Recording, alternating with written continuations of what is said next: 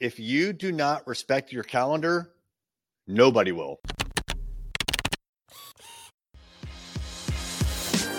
Hey there, I'm Eric Olson. And I'm Kevin Daisy. Join us on our journey to building a $100 million company. What's happening? It's Eric J. Olson. I am learning the hard way that I have to respect my calendar. And here's why.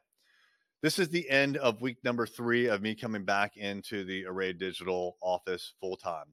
I decided I needed to come back because, frankly, I was just getting kind of lazy at home and I wasn't showering and all the things that you're probably doing if you're working from home. And after a year of working from home during the coronavirus pandemic, I frankly had just had enough. I needed to come in here and I needed to get my life straight again.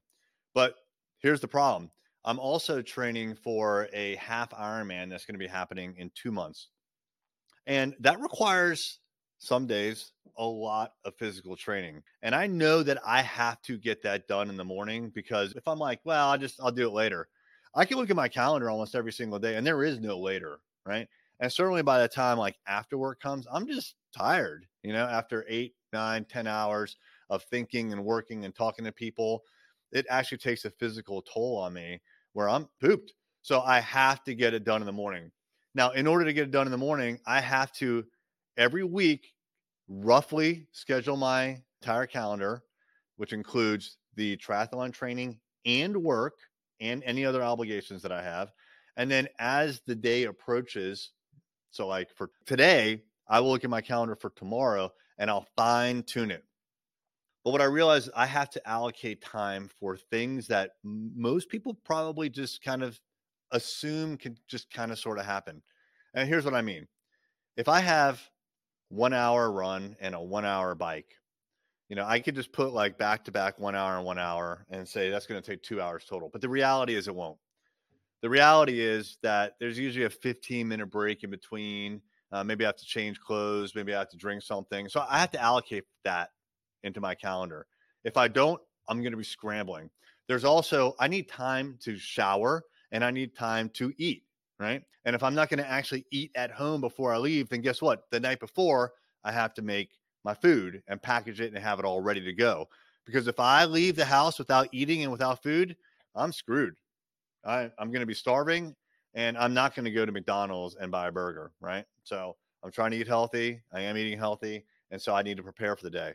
So look, I need to allocate time in between these activities. I need to allocate time to shower and to eat. I need to allocate half an hour to drive to the office. It doesn't take me half an hour. It probably takes me 10 to 15 minutes, but there could be an accident.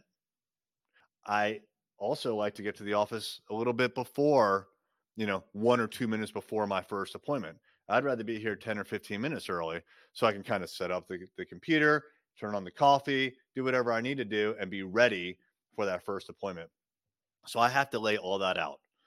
And I say respect your calendar because here's the problem that I'm actually facing right now is I do all that, right? And you probably do as well.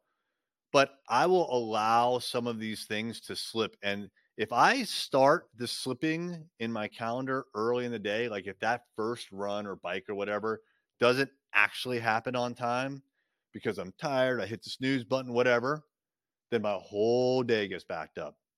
And it's a real thing, Oftentimes I will be scrambling to get out of the house, even though I laid out all those steps in advance. If you don't respect your calendar, you will lose track of your time. And also, once other people get involved and they want to pull some of your time, if you don't respect your calendar, you're going to lose total control of your calendar and thus your time. So, look, you have to clearly plan your day. And the more busy you are, the more important this is.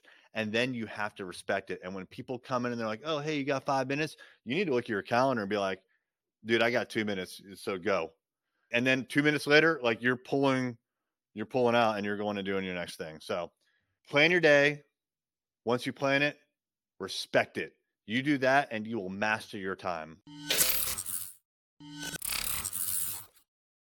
Hey there, it's Eric J. Olson. I wanted to let you know about my book, $1 Million Journey, How to Launch a 7-Figure Business. This is the story of what it took for me to go from freelancer with no clients, no employees, no revenue, to growing $1 million business. It took me 8 years, and I made a lot of mistakes. And all of those mistakes, and more importantly, lessons learned, are in this book. And we have chapter takeaways, 5 to 15 takeaways that you could apply right now to your business. Check it out on Amazon, $1 Million Journey by me, Eric J. Olson.